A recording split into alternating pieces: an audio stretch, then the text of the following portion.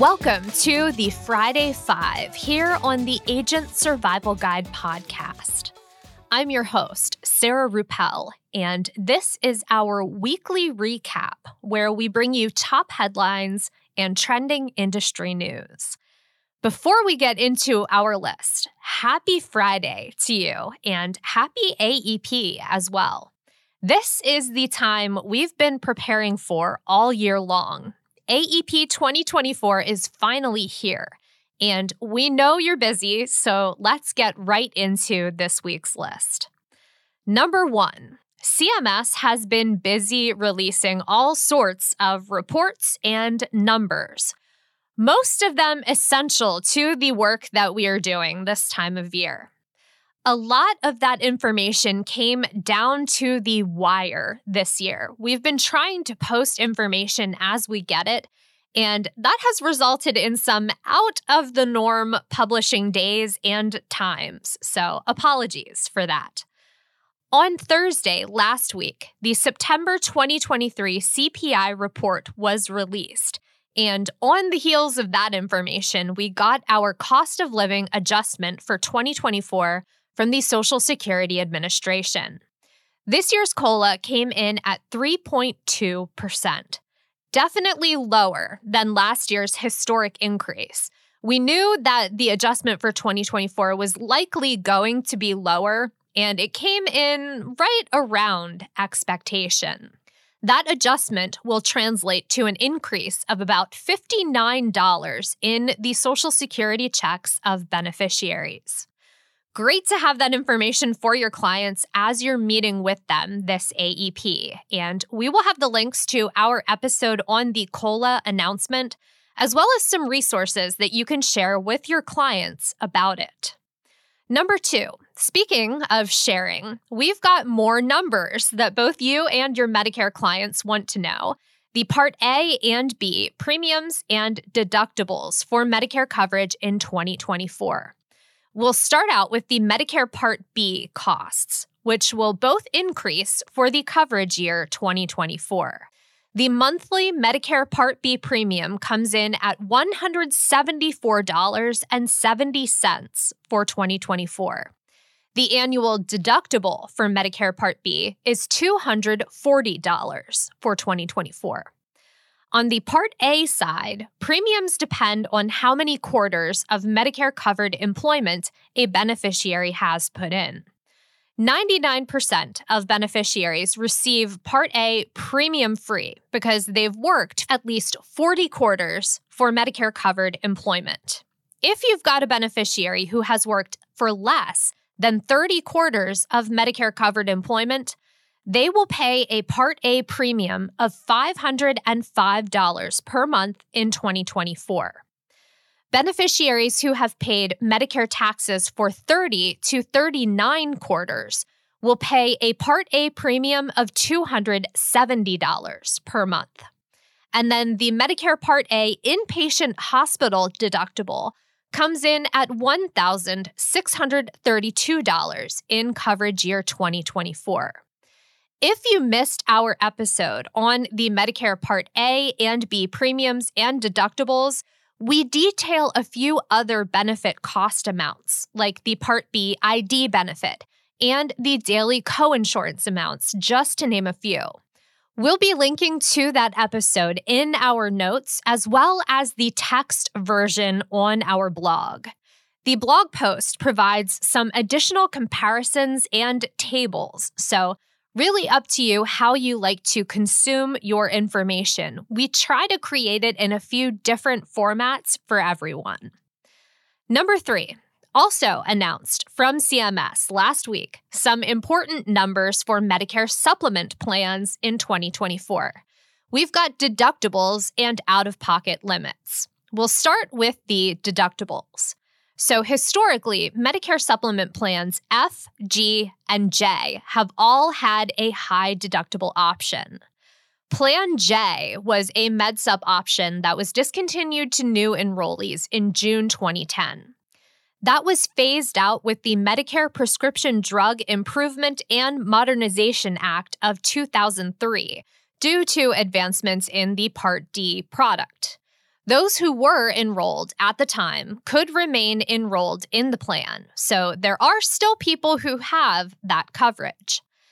MedSup Plan F was another high-deductible option that was retired for new enrollees beginning January 1st, 2020. That was phased out by MACRA, or the Medicare Access and CHIP Reauthorization Act of 2015, which eliminated first-dollar coverage in Medicare, meaning that the Part B deductible was covered by the cost of the plan. Similarly to Plan J and other discontinued MedSup plans, those enrolled in Plan F at the time were able to remain enrolled in the plan. This change was more recent than the Plan J discontinuation, so it's more likely that you've seen clients who still hold this type of MedSup plan. Plan G also has a high deductible option, and it's currently the most comprehensive Medicare supplement plan coverage available. It covers everything Plan F covered, minus coverage of the Part B deductible. Even though 2 of these plans have been semi-retired, the deductible amounts for all 3 each year are set at the same amount. This annual deductible is a threshold beneficiaries must meet before their MedSup plan will pay for their benefits. For 2024, the high deductible for MedSup plans F, G, and J is $2,800. Now, let's move on to out-of-pocket limits. Medicare supplement plans K and L feature cost sharing, out-of-pocket limits, and lower monthly premiums to distribute costs a little differently than other MedSup plans. The out-of-pocket limit changes yearly, and this amount, plus the Part B deductible, is what beneficiaries will pay before the plan pays 100% for approved services. Both of these numbers increased for 2024, with the Plan K out-of-pocket limit coming in at $7,060. The out-of-pocket limit for Plan L is half that amount, at $3,530. We will be linking to an updated MedSup benefit table in our notes, as well as the official release from CMS. Number 4, and if you guessed that this was another CMS release, you would be correct. On Friday last week, CMS released the star ratings for 2024 Medicare Advantage and Part D plans. According to the report, about 42% of MAPD plans offered for coverage year 2024 have an overall star rating of 4 stars or higher, and that is out of 5 possible stars. 42% factors out to 229 contracts out of a total 545 contracts. And then weighted by current enrollment numbers, which we know will shift a bit as AEP progresses, CMS reported about 74% of MAPD enrollees are currently enrolled in plans with 4 or more stars for the 2024 coverage year. Just 31 Medicare Advantage contracts are rated as 5-star plans for the 2024 coverage year, and 6.9% of MAPD beneficiaries are enrolled in one of those 5-star plans.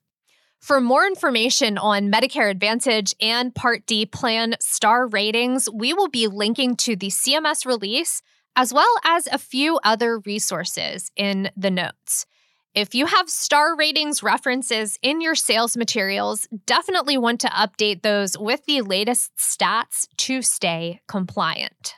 Number 5. A few weeks ago, while live streaming with Israel's Prime Minister Benjamin Netanyahu, Elon Musk mentioned that a subscription fee could be coming to X for all users.